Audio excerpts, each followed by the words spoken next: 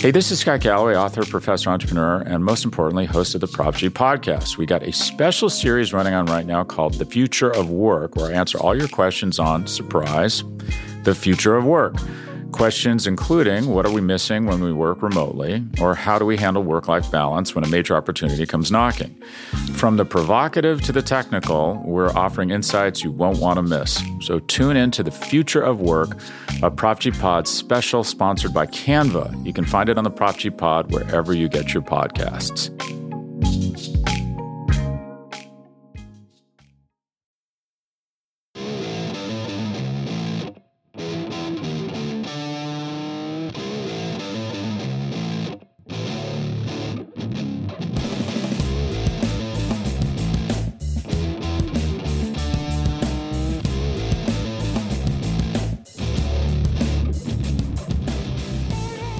What is up, everybody, and welcome to episode 302 of the Talking Chop podcast. I am your host, Brad Rowland. It is Sunday evening, August 22nd, and I am joined, as often, by Scott Coleman. Hello, sir. Brad, it's good to be on with you. We've been doing these for years now. I don't know. We need our imaginary research assistant to help us with this, but which is me. I don't know if you and I have ever done a podcast when the Braves have won 9 in a row. I think our crack staff might be able to answer that, but off the top of my head, I cannot recall a run like this, especially kind of towards the end of the season when the team absolutely needed it. The last couple weeks have been a ton of fun to watch. Yeah, it's pretty wild. I don't know, actually, off the top of my head, and it would take some research time, but at a minimum, the Braves did make some history this week, and winning 9 games in a row speaks for itself. They've also won 16 of the last 18, which is, it's kind of funny after how many times you, me, and Eric all said on this podcast, all they have to do is go on one winning streak. Well, they've kind of done that and more during this run, but this is the first time they've ever swept a 3-city road trip since 1992. So I was alive. You were barely alive, or maybe you weren't alive. I was 1 year old. There you go. I was still pooping in diapers, but yes, I was alive. So it's been a while, and that's obviously sort of an abstract stat, but this is the one that's even more of a headliner. They've won 13 consecutive road games, including 4 sweeps. That is the franchise record for consecutive road wins, and it's also the longest streak on the road in baseball since 2017. So it's not just an Atlanta thing. This is a streak that is now growing beyond the walls of the Braves clubhouse. Obviously, I'm not going to do this a lot. We have to caveat it just slightly with the schedule. The schedule was incredibly easy, as you pointed out a few weeks ago. But with that said, that doesn't mean you win every game. I mean, we joked about it last week on the podcast. All right, go 5-1 this week. We'll all feel great. Okay, how about not? How about they win 13 in a row on the road and 16-2 in the last 18 games? So. Schedule, as they say. You have to go out and win the games, and the Orioles are absolutely brutal over the weekend, but hey, they beat them 3 times in a row. Hey, you're right. You got to win the games. I mean, we've seen as the Phillies and the Mets have fallen back. Everybody thought the Phillies were going to have 3 easy games against the Arizona Diamondbacks, who have been probably the worst team or second worst team, at least the worst in the National League. Your Diamondbacks. My Diamondbacks. Big fan here. You have to win the game, to quote Herm Edwards. You have to win the game, and they didn't do it, and the Braves have. And we knew. It's funny looking back on it. We were so focused, and with good reason, but we were so focused on the very difficult schedule coming out of the All-Star break, and it was a very difficult schedule. The Rays, the Brewers, the Phillies, the Mets, and we knew that was not necessarily going to make or break the year, but it was, of course, a very important, at the time, a very daunting schedule for the team.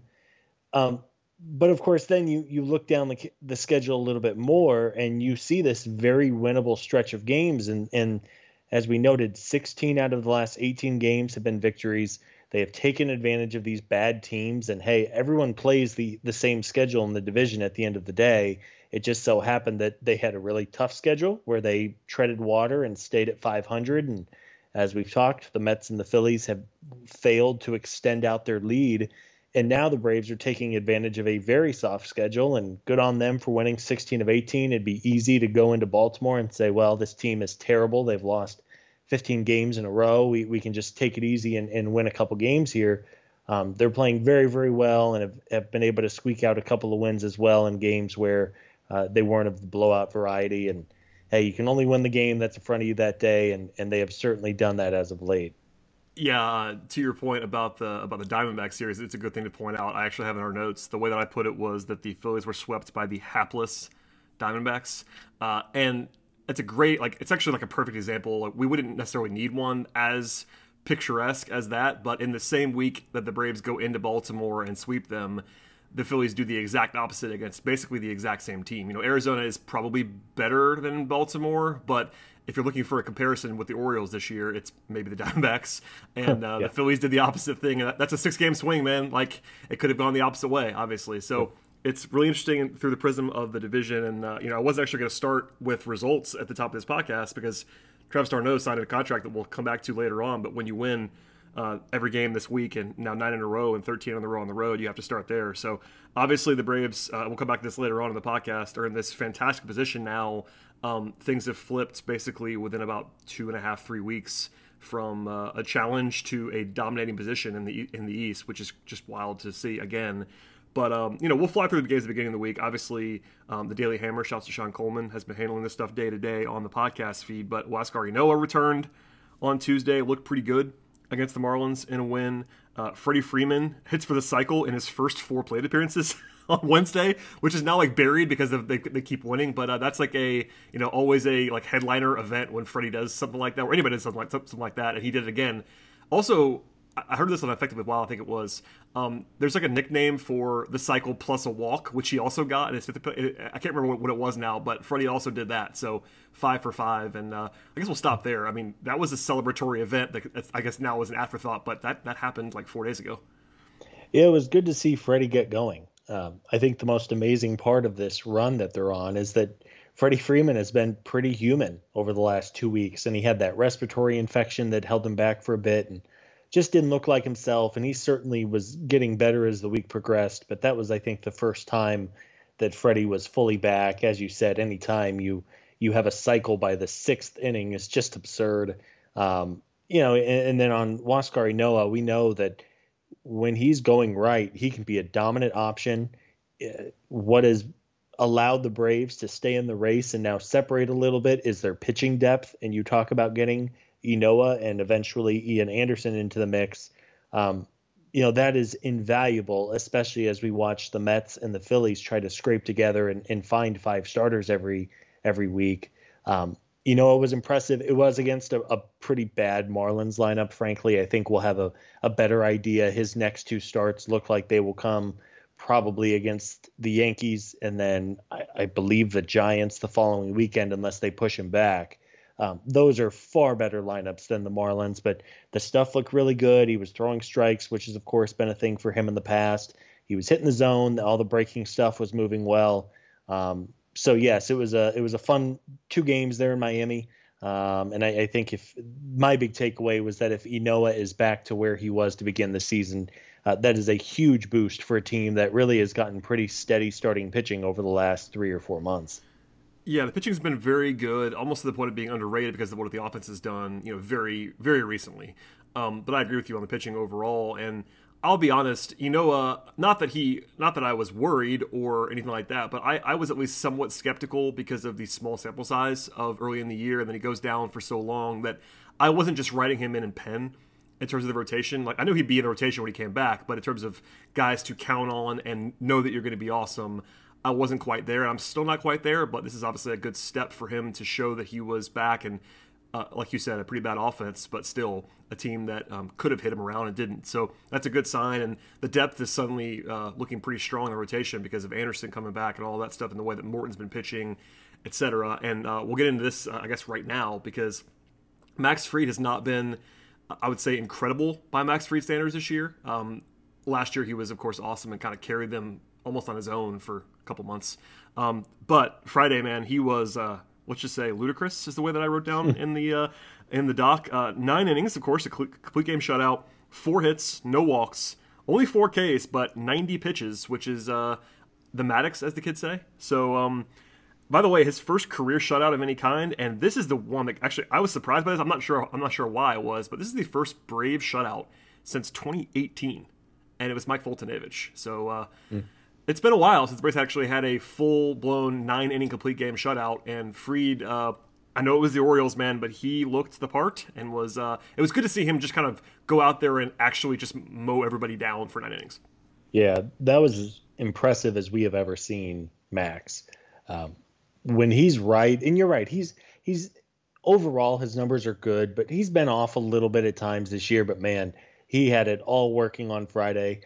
He is so effective when he has that mid upper 90s fastball cooking in the zone, and then he can drop that big hammer of a hook.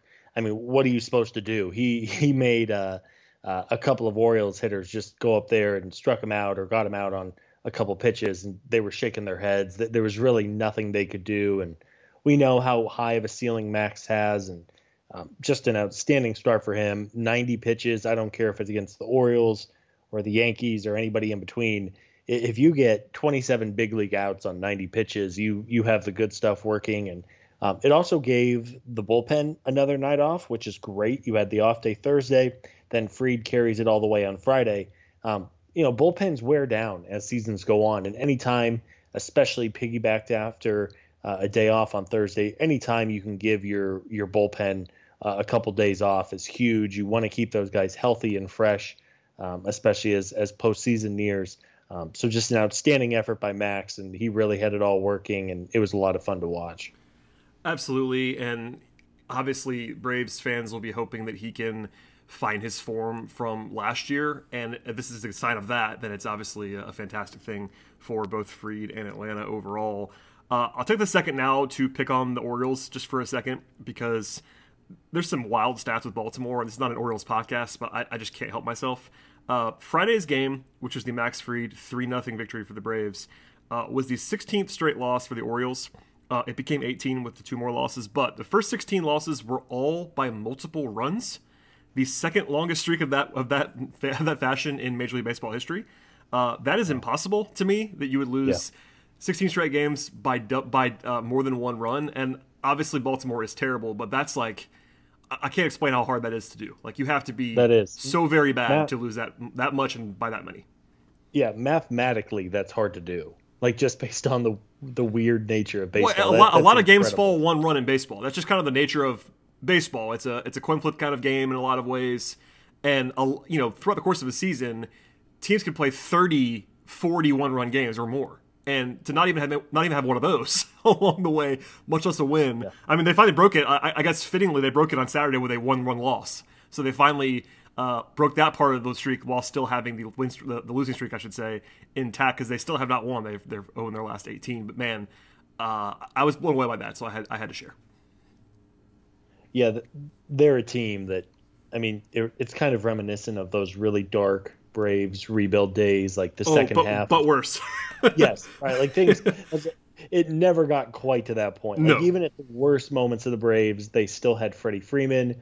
Julio Teheran had a couple nice years in there. Shelby Miller had his great year in there. Like there were at least positives, and I think you could see at least the loose framework of what it was going to be. And I know Baltimore has gotten a little bit better in recent years at developing, and they have a couple young pieces, but man, that they are a bad baseball team. Trivia time, Scott. What was the fewest wins that the Braves had during their 2010s rebuild? Do you know this off the top of your head? Because I have the answer. I don't think they ever lost 100 games. I'm going to say like 67 and 95. You nailed that to the win. That was exactly correct. Oh, wow. And the reason I ask you that, and by the way, that was back-to-back years. 2015, I won 67 games. 2016, 68 games. So that was the apex of the rebuild, we could say. To that end, Baltimore is currently on pace to win 50 baseball games this year. Yeah, so, that might be a challenge. Like, they have like 1.5 good players in their lineup right now. Yeah, I mean, they're obviously playing worse than that at the moment because they've lost 18 in a row. They've also allowed 719 runs this season, and the next closest team is in the 600 somewhere, and it's Arizona. So all that to say, they are a different level of bad, and I just had to put that out.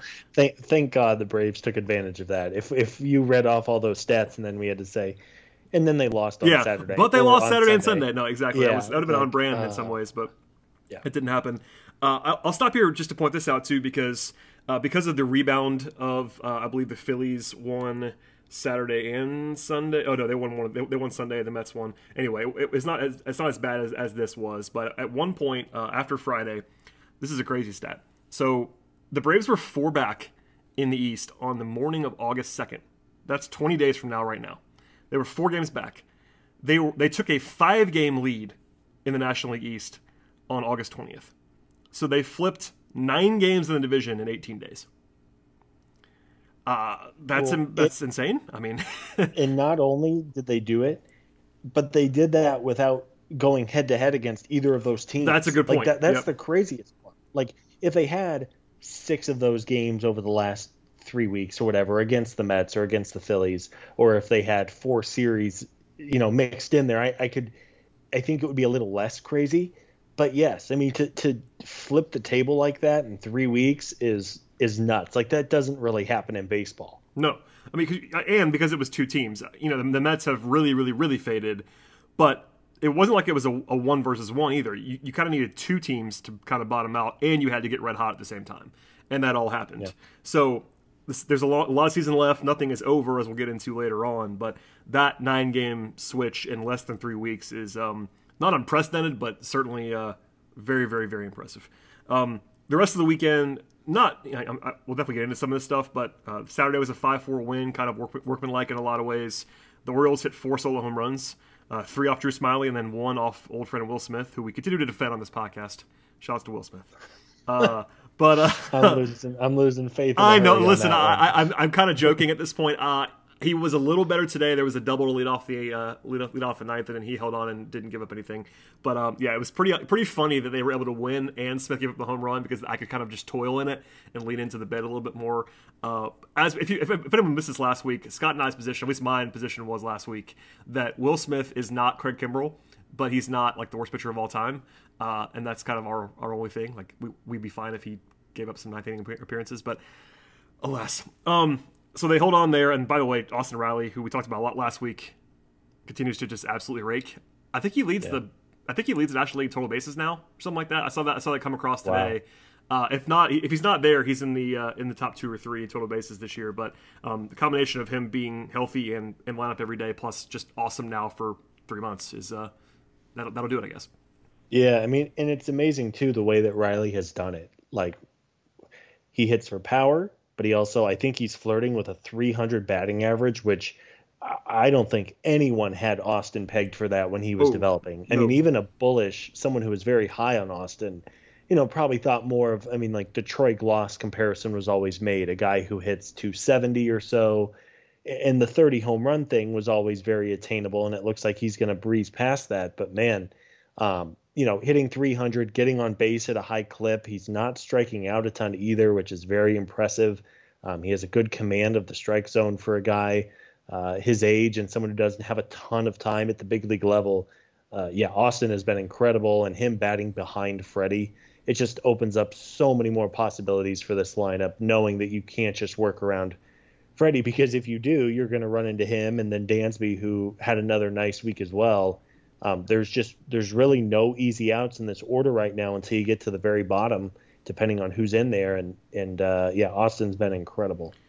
I found these stats just now as we were talking, so I have to throw them at you. And this is I think a good indication of how the Braves have done what they've done, and that is with these handful of gentlemen I'm about to refer to.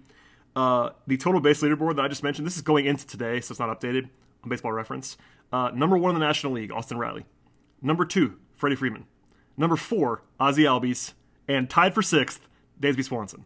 So, also, and this is the other part of this, is that I was talking about just health, and obviously those guys have all been good, but the health too, because the Braves have 4 of the top 8 guys in the National League in plate appearances. And it's those 4 guys. Yeah. It wouldn't be, I sure hope that as the next 6 weeks progress, like it's obviously hard to give any of those guys a night off, just the way they're going. And because there are some built-in off days coming up here, maybe it's not as important, but it would be nice to give those guys an occasional breather, make sure they're fresh. I think it was the 2019 team that had to go all out to get into the playoffs as they wanted to, and they were just a little burned out by the end of the year. That was the Cardinals series, and I know Freddie was hurt, and But you just tell the team was a little worn down, and you hope that this year, if they are able to finish this out and get there, they have a little bit of something left in the tank. But no, I mean, to your point, that is incredible. I didn't realize. I figured that Freddie and Ozzy would be up there, but especially the way that I have to add one more thing Yep. before we move on from this. I looked at the games played leaderboard just now at Baseball Reference. Number one by himself in the National League, Dansby Swanson at 123. That is every game. I think he played today as well, so that's every game this season. Austin Riley and Freddie Freeman are tied for second at 122, and Ozzy Albies is in fourth. So those four guys have played every single blessed day and have been good, and that really helps your lineup when your four guys who play every day have all been good. Well, and hopefully now that they're in this position where they have a pretty decent lead in the division, I think it's the third biggest division lead of all the 6 divisions. Knock on wood. Knock on wood. You certainly hope that they stay healthy and productive. But again, if there's an opportunity to give a guy a day off here or there, it wouldn't be the worst thing. But as we'll look ahead, they do have a fair number of days off over these final 6 weeks. So you just want to keep those guys fresh. And hey, you and I aren't filling out that lineup every day, and it'd be real hard right now to say, all right, Austin, you're getting today off, or all right, Ozzy, the team has one loss since they've moved him to leadoff or whatever it is. Like, I get it. So but that is an outstanding stat. I'm glad you brought it up. Those 4, especially the way that Dansby and Austin have made up ground over these last few weeks is real impressive. Well, and you and I have been. I'm not sure if critical is the word, or at least questioning of Snitker not giving guys days off. But in his defense recently, you just kind of mentioned it. Obviously, these guys are red hot. And also, the schedule has been pretty light lately in terms of having off days. They had an off day this week. They have 2 this coming week. And when that happens, it's easier to not criticize guys playing every day because they're in a groove and there is built-in time off. If they were in the middle of a 22-game and 22-day stretch, I might raise a flag a little bit on this, but they're not. I mean, they're in the middle of this stretch where they have some time to breathe, and to your point, it's very hard to pull out Austin Riley from the lineup card right now when he's out of his mind. So yeah. I totally get it. Before we get to everything else from, I guess, future-facing stuff, wrapping up this week a little bit, the pitching staff is where I wanted to shed some light here. Not crazy deep, but they allowed 5 runs in the whole series against Baltimore, and that's 3 games. So they scored a bunch of runs too earlier in the week, especially, but they didn't just murder the ball over the weekend, and they still swept the series because the pitching staff was awesome. So we shouted them out a few times. In particular, the bullpen though has been really, really good. This is a Stephen Tolbert stat. Shout out to Stephen, who's on our staff at TC. 33 innings this month combined in August from Madsick, Jackson, Martin, and Rodriguez. They've allowed 4 total earned runs in 33 innings. Wow. So that's a little bit over a 1 ERA. And Tyler Matzik, by the way, alone, there's also a good piece up on TC this week. I believe it's from Tuesday or Wednesday that I've actually updated now. But he's allowed 2 runs in his last 30 appearances. His ERA is way under 1 for 2.5 months now. So after the slow start for Matzik and some of the questions about maybe him regressing, he has not regressed. He's been absolutely lights out. So that's only one part of it. We get into the rotation too. We'll save some of that for later on. But I just want to say, the pitching staff has been, I think, underreported how good it's been. I think everyone kind of knows it because they've been winning it so much, but a lot of focus has been on Riley and Swanson, as it should have been. But the pitching staff's been awesome. Yeah. No, it's hard to imagine them being where they're at if the bullpen hasn't been so effective. And I think it's easy to remember. And there were a lot of games in April and May and June that the bullpen just completely let get away. I mean, it seems like every week you and I would do one of these and we'd talk about 1 or 2 of the losses being a game that frankly should have been won and the bullpen let get away. I think that's hard to get past sometimes, but hey, if you want to talk about a team finding its groove at the right time in a year, I'm not saying this team is going to go on to win the World Series as the Nationals did 2 years ago. But the Nationals found their groove when they needed to find their groove, and they, of course, rode it on their magical ride to the championship. You want to have a team that's hitting its stride now versus maybe finding it in April and May and then teetering off, as we've seen with the Mets and even the Phillies to that extent. The Padres come to mind too. This team is really clicking in all 3 aspects right now, and the bullpen, I agree, it's been underrated with how good they've been, and the addition of Rich Rodriguez has been so good. It's extended out the bullpen, and yeah, man, Tyler Matzik, that's a bad dude. Like I mean, I guess if you're a righty, maybe you could see him a little bit, but if you're a lefty, he had a bat against Cedric Mullins, who leads the American League in hits this weekend, and Matzik he embarrassed him. He shut him down on 3 pitches. Mullins had no chance. Like literally, I think Matzik could have told him what was coming, and he wouldn't have had a chance. That whole group has been really good. Luke Jackson struck out the side in the 8th inning today. It's been a really, really good group, and honestly, I think some of that's also overlooked just because of the inconsistencies that Will Smith has had in the 9th. But that middle and late relief group has been outstanding these last few weeks. I forget who had this, and we'll move on, but I forget who had this on Twitter today, but I think the bullpen ERA in August, if you took out Josh Tomlin, is like 2.2 or something like that. But Tomlin's been so bad that it looks like, I mean, they're still like in the top 7 or 8 in the majors in bullpen ERA, but Tomlin's been so bad that he like just completely kills the numbers in August. Pull out Josh Tomlin and like Nate Jones, who had an ERA of like 15 in the month of April when they kept throwing him out there. We'll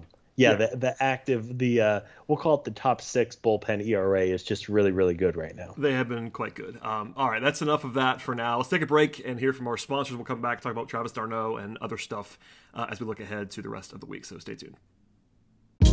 Hey, this is Scott Galloway, author, professor, entrepreneur, and most importantly, host of the Prop G podcast. We got a special series running on right now called The Future of Work, where I answer all your questions on, surprise, the future of work. Questions including, what are we missing when we work remotely? Or how do we handle work-life balance when a major opportunity comes knocking? From the provocative to the technical, we're offering insights you won't want to miss. So tune in to The Future of Work, a Prop G Pod special sponsored by Canva. You can find it on the Prop G Pod wherever you get your podcasts.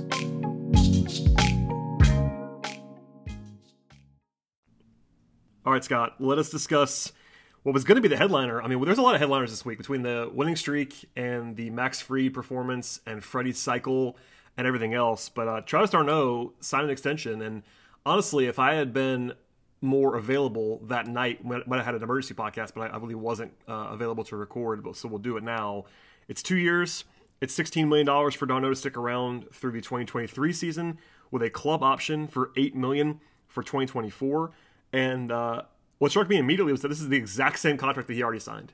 His first deal with the Braves was 2 for $16, and the extension is 2 for $16. So apparently all sides think that he's an $8 million player, which is just totally fine. And before we get into some analysis of this, the club option has no buyout, which means it's good business for the Braves to get it. If he is still good at that point in time, you pick it up. If he's not good, you don't pick it up, and there's no penalty. So that's definitely a team-friendly option on the end of this, and he'll be 35 by then, so I'd say there's a decent chance that he's kind of maybe not done by then, but 35-year-old catchers, they're not always great, so some risk there, but the risk goes away entirely when it's a team option, so that's very, very helpful. What was your thought when you saw this? Obviously he was awesome last year. He's kind of been out of commission this year for the most part, but I kind of liked it. So what did you think about it? Oh, I love it. I don't think there's any downside at all. As we have seen over these last few months without d'Arnaud, the baseline for catcher is so low, and you need good, consistent, steady play behind the plate. And, d'Arnaud was a guy who was a little bit of a late bloomer, and there were some questions last year, of course, was his mini breakout with the Rays legitimate? And over the 2-month season last year, he was out of his mind, and who knows what he's going to be able to do over a full season, but he looked good. I mean, he's looked good since he came back from the injured list, missing half of the year. And at that price, man, like $8 million is nothing. He does have a little bit of an injury history, just coming back. That was always what held him back. And it's worth noting he did miss time. Catcher's a very physically demanding position, but it just makes all the sense in the world to get Travis. He is very well liked by the pitching staff and in the clubhouse, which is, of course, has been a point of emphasis for the front office in recent years. For $8 million, you keep him in the fold. We know how good he can be. He's still, fairly young now, as you said. We'll see where he's at in a couple years' time. It also really just fits in nicely with the Braves' timeline. We'll talk about William Contreras and Shea Langoliers here, but it doesn't force you to do something with those guys that you don't necessarily want to do. You're allowed to be a little more patient with those two because you know that you can count on d'Arnaud at the big league level. And I know there was some talk, and it's the immediate reaction of, well, what does this mean for Langeliers? And what about Contreras? Where's he going to play? There is no such thing as too many good players. Like it is impossible for a big league team to have too many good players. We'll see what the future holds. There's going to be a DH more than likely next year as well, which can benefit catchers if you want to keep the bat in the lineup but give them a day off behind the plate. And as we've seen too over these last few years, given the extreme heat and physical demands that catcher brings playing in Atlanta, I think it's clear that the Braves do not want to rely on one catcher to catch 150 games a year. d'Arnaud fits, and then you talk about using Contreras or bringing in someone else. You can utilize Contreras or Langeliers in a trade if that opportunity presents itself. So for all of those reasons, this felt like a no-brainer to me. Very little downside, if any. And again, if you get a season close to what Travis did last year, you're golden at $8 million a year. Yeah, I mean, I think I agree with all of that. Last year, we said this a lot over the winter. You can't expect him to do what he did last year. It was a short season. He was incredible. Honestly, had a OPS over 900, a 144 WRC plus. Like, I don't think he's that guy, but he is, when healthy, an above average starting catcher, which is all you need him to be at $8 million.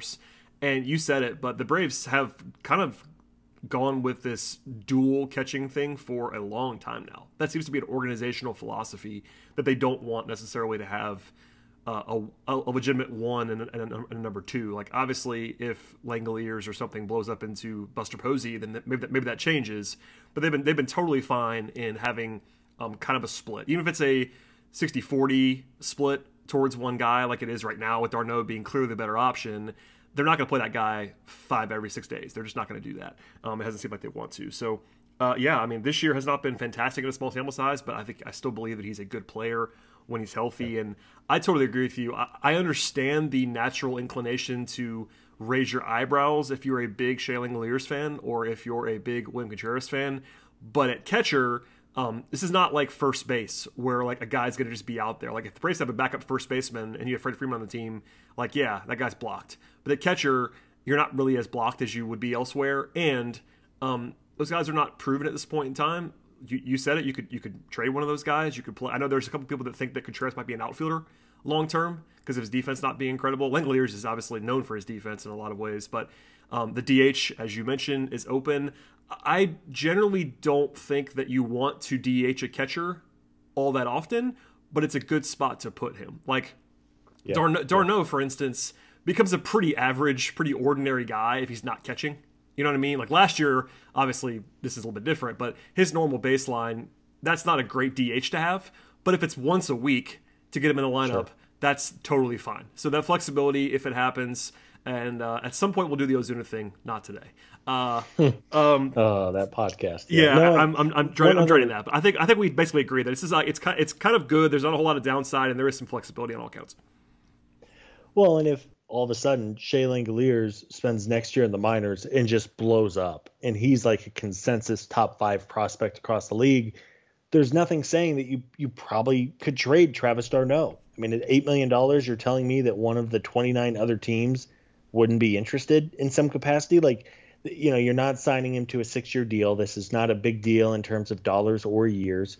We know what catcher is like, and hey, he does really good work. He also, I think it was Mark Bowman who noted that Travis's work before games with the pitching staff is also very good and very appreciated by those guys, especially with a staff that has some youth and experience at times.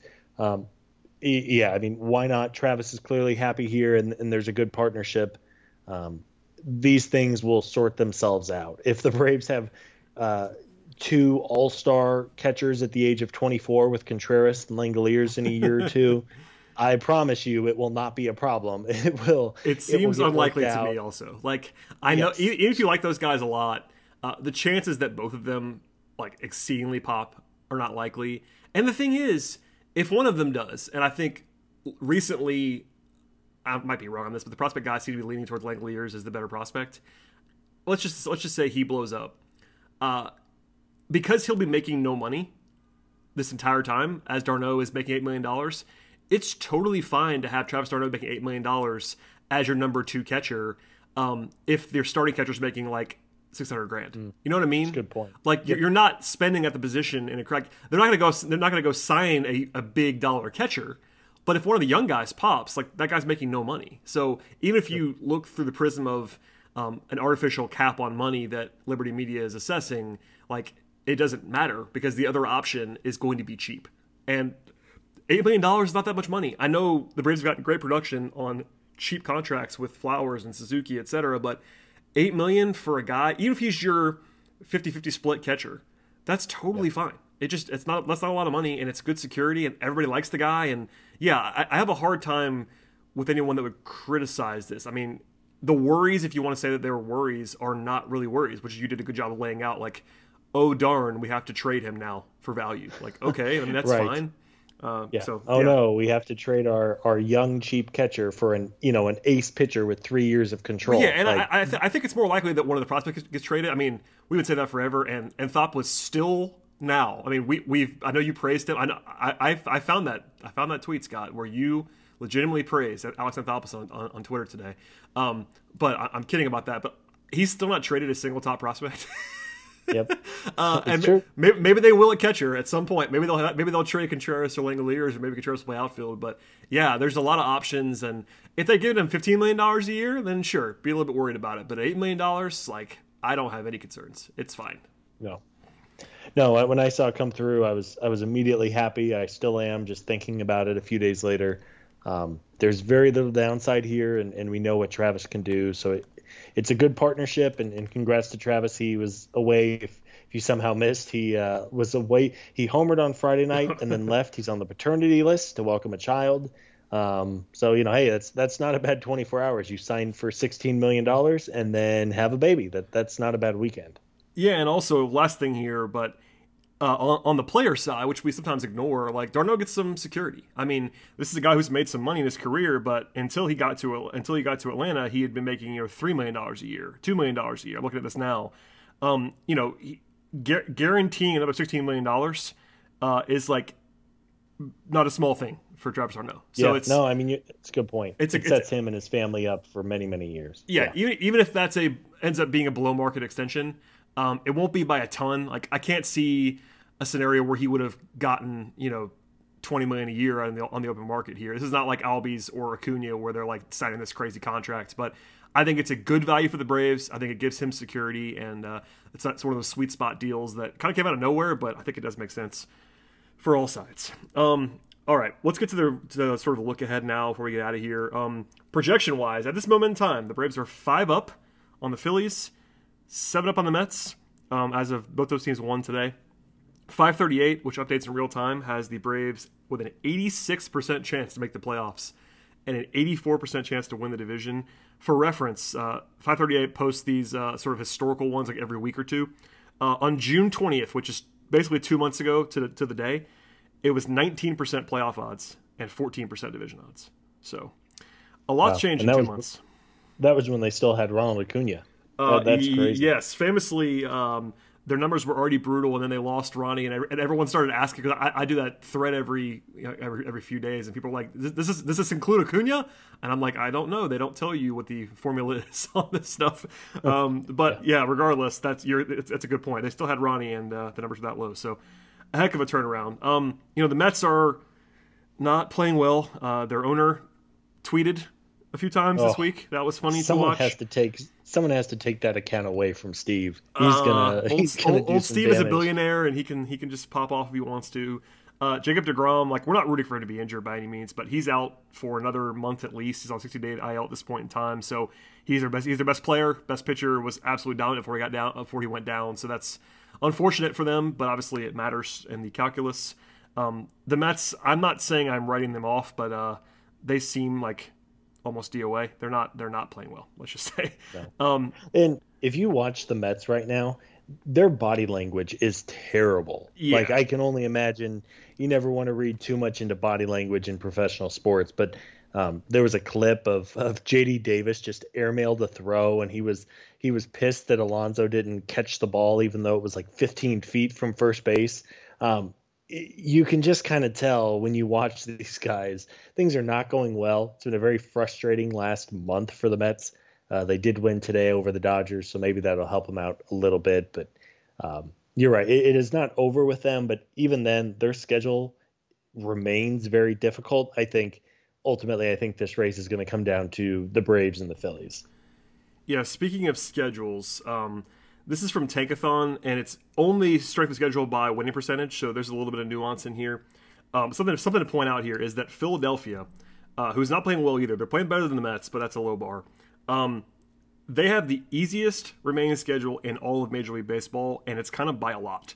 So that's worth noting. Does that make them dangerous? I don't know, but it is worth pointing out that their schedule is Cupcake City the rest of the season. Now, the Braves still have a 5-game lead on them, and the Braves schedule is like middle of the pack. They actually have the 12th most difficult schedule, so nothing crazy, but nothing super easy. Their super easy part was this week, frankly. A week ago, the Braves were in the top 10 easiest schedules, and then they just played Baltimore, and that's what happens. Yeah. But Philly still has Baltimore and Arizona. Now, they just got swept by Arizona, which is worth pointing out too. Right. But they have some pretty easy matchups on the agenda. So that might just remind you a little bit of it's not over at this point in time. And you said this before we start recording. I'll let you talk about it now. But the Braves are in the wild card mix if they have to be. Like, if somebody goes crazy, the Braves can maybe fall back on the wild card race because 2 months ago we were kind of saying, look, wild card's not going to happen because the Padres are really good and so are the Dodgers, and the Padres aren't very good right now. So doors open. Yeah, the Padres fell off a cliff. I mean, they lost 2 out of 3 this weekend to the Phillies. Would have been nice for them to do a little bit better and help the Braves out. But you're right. I mean, really, that second wild card spot is pretty wide open, and there are the very obvious reasons to try and win a division. If currently, as we record, the Dodgers are the top wild card team, I don't think anybody wants to go out to L.A. for a 1-game playoff series with them. Strange things can happen, but hey, if you can lock in that division title this year and play a good Brewers team, but not one that is unbeatable by any means, that's obviously the path. But yes, I think it's interesting. There's only 3 games left between the Braves and the Phillies, and then the Braves and the Mets, and that's that final week of the year. So that it's kind of the good and the bad, right? Like it's going to be difficult to put the Phillies away because the schedule is so easy, and you're only seeing them one time over these final 6 weeks. But at the same time, as we've seen, you have to win these games, and the Phillies are not playing very well. Even when the Phillies had an 8-game win streak a while back, even then they weren't playing very well, and ever since they've kind of fallen off. Their run differential is really bad still. It's not a bad team by any means. Bryce Harper's been really, really good, and they just got Rhys Hoskins off the injured list. But ultimately, I do think this is a 2-team race because the Mets' schedule coming up is still just brutal for them. Yeah. And we'll see if the Phillies can take advantage of the soft slate. But 5 games is a pretty decent lead. We, of course, know that these things can get away from you in a hurry. We've watched over the last few weeks how quickly a decent division lead can go away. But again, it's just going to be a matter of trying to navigate these next few weeks because the schedule is much more difficult for the Braves. But having that built-in 5-game cushion really is a nice see this time of year. Clearly, and you'd like it to just be over by that final week of the season. Now that you're in this position, it's obviously getting greedy here. But what you want to do is be up 7 games when you host Philadelphia on September 28th. If you'd like that to just be over at that point in time, with Phillies and Mets down the stretch. But obviously that isn't like a lock by any means. And it's kind of crazy to me how stark this is. I don't know if you noticed this on the schedule or not. The Braves had a really tough schedule the next week and a half, which we'll get into in a second. Then it goes back to Cupcake City for a while. It's Yankees, Giants, Dodgers in a row. That's about as hard as it gets. But then it's Colorado, Washington, Miami, Colorado again. So, it's basically either super hard or super easy for the Braves until the last week of the season. And then it's kind of in the middle with Philly and New York. But they play Arizona still. They play Colorado twice, Miami again. Washington's kind of packed it in. All that stuff. So it's just interesting, and that kind of points to how big these next 8 games are. I know we usually talk about this like in a week at a time, and we'll do that, but they play the Yankees twice, Giants 3 times, Dodgers 3 times. That's really hard, man. And no one's going to tell you that the Braves aren't equipped for this. They just won 9 in a row and all that stuff. But this is going to be interesting. It's a good measuring stick. This is a bizarre week of scheduling, which we'll get into in a second. But I wonder if that makes sense to you. Like, it's kind of just like survive these next 8, because from there, and we don't want to overstate the schedule importance because it's still baseball and weird stuff happens. But it does open up a lot in about a week and a half. Yep. No, I think honestly, this next week and a half is going to be a good measuring stick for where this team is.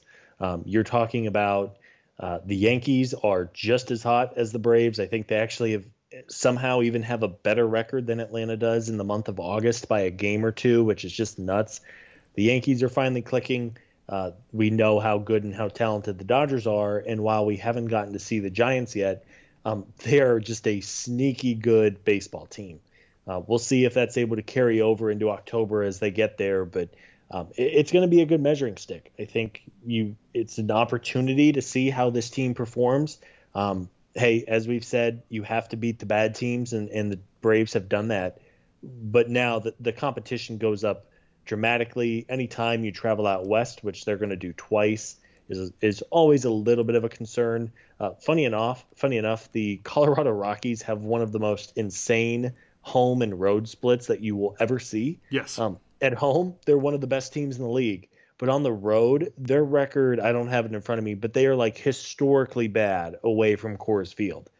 So you're going to get to see a little bit of them. You do have 4 games in Coors, which can be weird, can mess up your pitching staff if you have a couple of long days. But I'm looking forward to these next week and a half. I know there's the competition certainly goes up, and hey, if we could keep beating up on these cupcakes, it would be great. But they should be some really good games. The Braves will miss Garrett Cole, which is nice.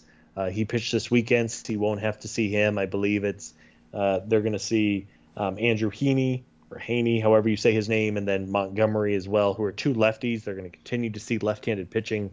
And then 2 off days in the middle of the week, which is very, very odd. Yeah, all that, what you just said on the Rockies side, by the way, they're 43-22 at home, which I believe is like the second or third best record in the National League at home. And then they're 14-45 on the road. Just an impossibly 14. Big split. Like, you can't be. They're basically 100+ win team at home and the Orioles on the road. Like that's how big the split is. That's insane. So they have 14 road wins all year. Correct. The Braves have 13 consecutive road wins right now. That is all accurate. That's crazy. Yeah. So the Yankees, to your point earlier about how hot they are, they've won 9 in a row like the Braves have. They're also 19-4 in their last 23. So they are scalding. They're a very, very good baseball team. Giants, same thing. Dodgers are obviously loaded and have, I believe, the number 1 run differential in the league. The Dodgers do. Yeah. Despite being a wild card team, the Dodgers are plus 204 this season. The Dodgers. Good Lord.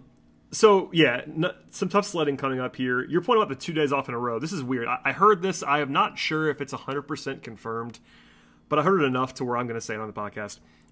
The 2 days off in a row thing is very weird. So they have Wednesday and Thursday off in a row. That never happens. I can't remember a time that's ever happened without some sort of disaster. But essentially, I've heard or been told it was supposed to be a Tuesday-Wednesday series. So the Braves would have been off Monday and then Thursday, which is more normal.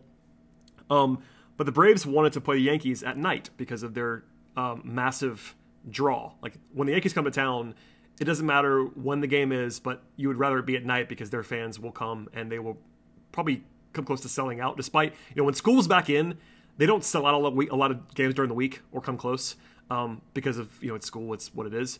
The Yankees come to town and you're going to sell a lot of extra tickets. So it seems that they wanted to have that happen, but the Yankees didn't want to fly because they have to go to Oakland after that game.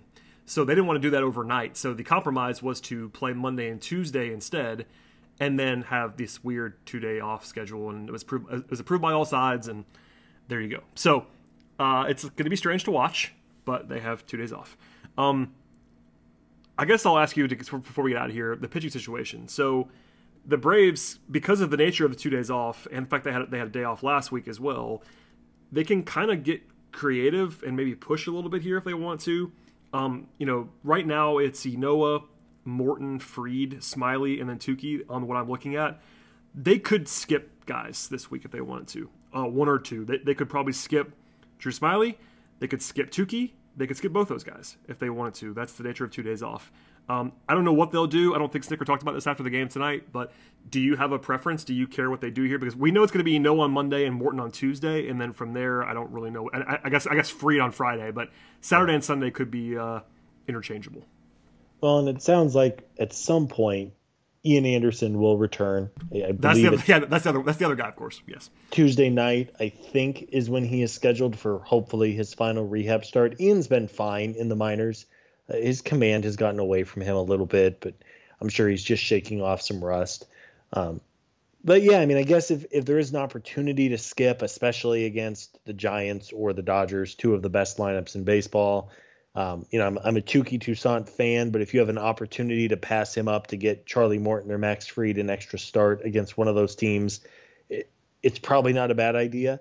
But it is we aren't privy to knowing how these guys are feeling.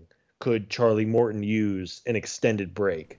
Could Max Fried use an extended break? We don't know these things. Or would they rather just keep them in a groove and have them go well? So I think maybe we'll have a better sense of where things are on Tuesday night after the short series with the Yankees wraps up. But I think you have to work Anderson into your rotation somehow and see. I mean, they could go to a 6-man rotation, which isn't crazy. It's been done. I don't know if you necessarily want to do that, but it's an option. You could move Tukey to the bullpen. You could move Inoa to the bullpen. We'll see.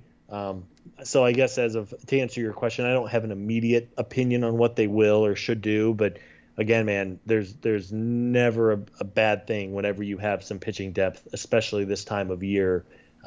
It can save your butt whenever things really get tough, and we'll see how they shake out over the month of September. Yeah, Snit has not liked to do 6-man rotations in the past. I know he's kind of talked about that not being his preference. I'm not sure if he'll do that or not. It's kind of crazy because they don't have an obvious guy to pull. I think it would probably be, it would almost definitely be one of the 3 of Smiley, Tukey, or Inoa when Anderson comes back. But, Smiley since like June 1st has like a sub-4 ERA and is a guy who's a vet, and he's not been like great, but he's not been terrible either. Like, he hasn't allowed more than 3 earned runs in a start since May 26th. So I know there's that ugly stuff early on, but he's been a totally fine number 4 or 5 starter for 3 months now. And then Tukey's had the flashes and the ugly stuff too. And Inoa is unproven but has looked great. So interesting decisions to be had. I think we all know if they're healthy, it's going to be Morton, Fried, Anderson in the rotation in some order, and then you got to fill those around them with two more guys. But I'll be surprised if they use 6 more than like one time through. Maybe you punt it down the road once when Ian comes back and just make it work for a week or two. But I think by mid-September, Snit's going to want to have 5 guys that he's going to be in rotation, and we'll see. So I don't know. Yeah, that's probably right. I mean, the other option too is if it's to the point where it seems highly likely that they're going to win the division and make the playoffs, maybe you do shift Inoa or Tukey into a bullpen role and give them a little bit of a trial run. See, give them 2 innings and see how they do. I know they've bounced around, of course, back and forth between the rotation and the bullpen, especially Inoa in their young careers. But hey, that's kind of the benefit. If it looks like the season is going to go the way you want it to go, you have that flexibility of trying things out a little bit. So yeah, you're right. I mean, there's no obvious guy here, which is, I guess, a good thing. I still don't trust Drew Smiley a ton. I just worry about the home runs and all of that, and his underlying metrics are nothing sexy. Blasphemy, Scott. But you have even to trust then, Drew. He's been perfectly fine over the last few months. I'm kidding. I don't trust him either. Oh, no, I know. I know it's a bit we've been doing for 3 months now. Yeah. I don't trust him either all that much. I just like to point out that he's been fine because he has. But I'm with you. I don't think anybody's going to be excited about Drew Smiley Game 4 starter in the playoff series. Just pointing that out. I don't think anybody will be thrilled about that. But no, and hopefully it doesn't come to that. I mean, honestly, I think there's ways to work around it, and we of course could talk about that for ever, and hopefully we'll save that for a month from now. Hopefully, yeah. Right? Yeah, hopefully as we do our postseason preview. But again, it is such a better situation to be in than what the Mets are doing right now, where it's like, all right, who's going to pitch on Tuesday and who's going to pitch on Thursday? Scott, did you know this is? Man, I meant to say this earlier. Yeah, I think I'm right. Yeah, I'm doing the math here quickly. Yes, the New York Mets are 28th in the majors in runs scored. Oh yeah, their lineup is, which is hard to believe because they were so good the last couple of years. I mean, they are 28th in the majors in runs scored. They're only ahead of like very bad baseball teams. I'm trying to get the numbers back in front of me again. I believe, one of them that they're ahead of is the Orioles. The other one is the Rangers. So, no, sorry, they're behind the Orioles. They've scored more runs. They've scored more runs than the Rangers and the Pirates.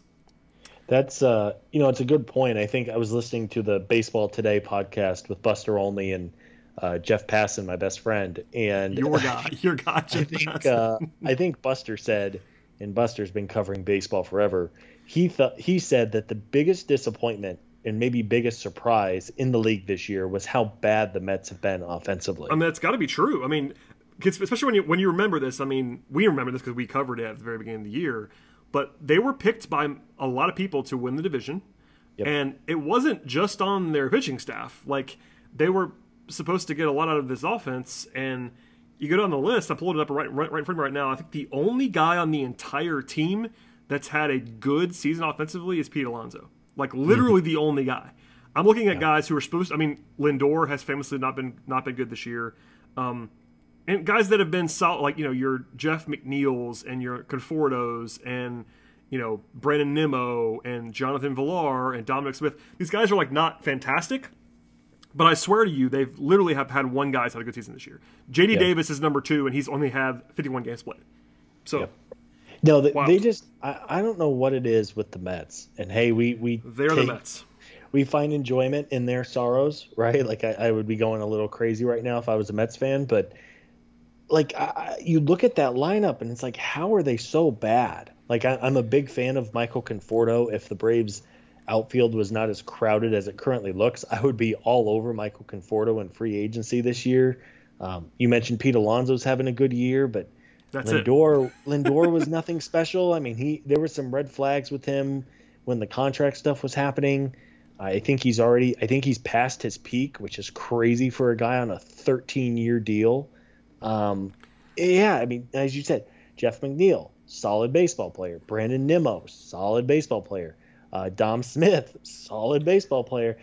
And then you throw them all together, and they're terrible. And then you lose DeGrom, and Syndergaard's still not back. And again, we could laugh at the Mets for hours here, but they are a hard team to figure out for sure. Last Mets stat, I promise, but their top 8 hitters in plate appearances this season. Top 8 guys, which is, basically a starting 8. This is not exactly their starting 8 every day, but their top 8 guys. One of them has an OPS over 734. Oh, wow. Jonathan Villar is number 2 of those top 8 in OPS at 734. The only guy above that is Pete Alonso.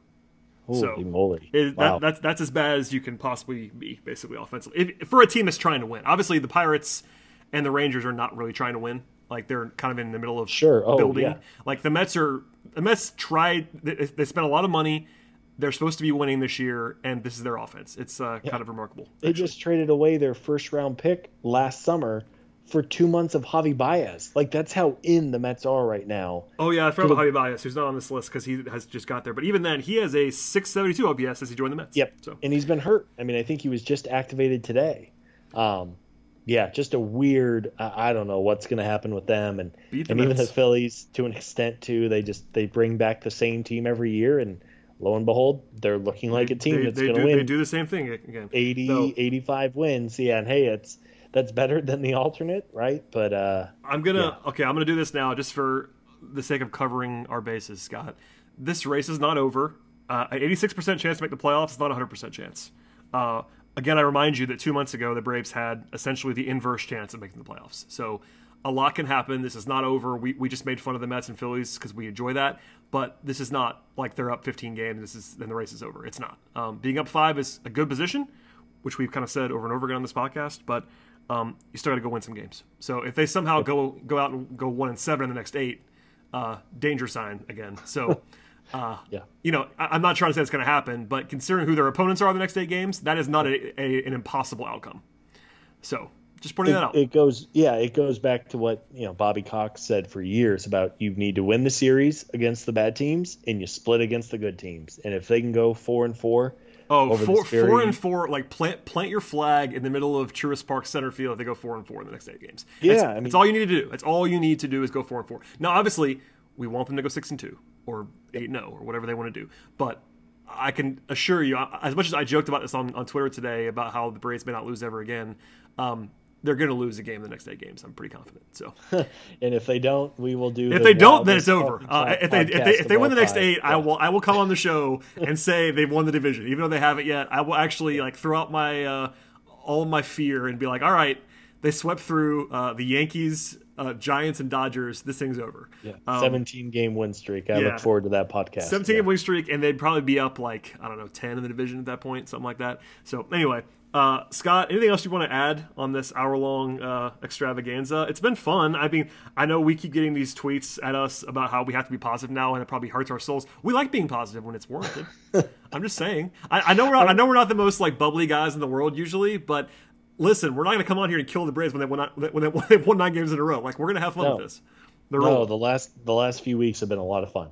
Ever since the trade deadline, even though the results were not immediate right after the deadline, right? Like, it took a few games for them to go on this streak. It's an entirely different team, and credit to Anthopoulos. I think it was very normal to think that when they lost Ronald Acuna the day before the All-Star break that, you know, maybe this just wasn't going to be the year.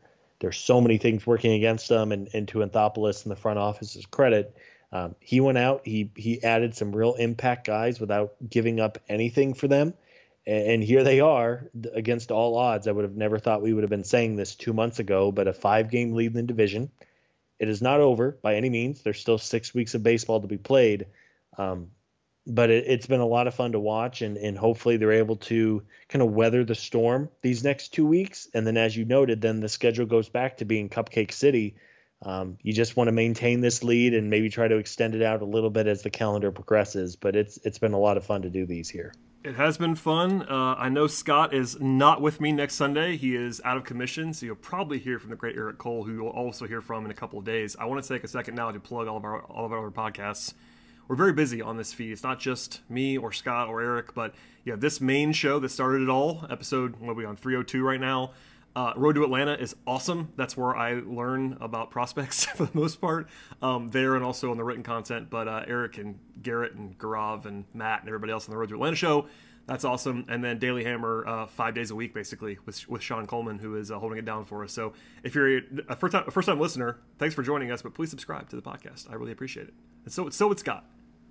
I would. It really does help us out. As Brad always says, tell a friend, tell an enemy. Tell an enemy, please. That's fine. I don't care. I mean, listen, I say this joking, but I'm also not. If you tell somebody about the podcast and they listen to it and they don't like us, that's fine. I mean, that probably happens, but at least give it a chance. If you have a Braves friend in your life that enjoys podcasts, they could try us, and maybe they'll think that we're too negative, and that's okay. People think that sometimes. But if you enjoy the pod, leave a 5-star review. Those also help because we have the negative reviews to I guess balance us out, because people hate me or Scott or Eric or Sean or whoever. And I hope that doesn't happen, but please leave 5-star feedback.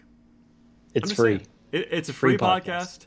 Download old episodes too. If you want to support the show, that's the best way to do it. People always ask me that occasionally. It's like, all right, how do I support the podcast? It's like, well, download like every single episode on the feed. That's the best way to do it. Even if you just delete them after that, that does help. I assure you. It helps. So yeah. All right, we're out of here. Scott, thank you for joining me as always, my friend. Please follow Scott at Scott Coleman 55 on the Twitter machine for all Arizona and Hawks content. And Atlanta Hawks, baby. Go Hawks. And follow me at BT Rowland. Follow the show at Talking Chop, and we'll see you next time.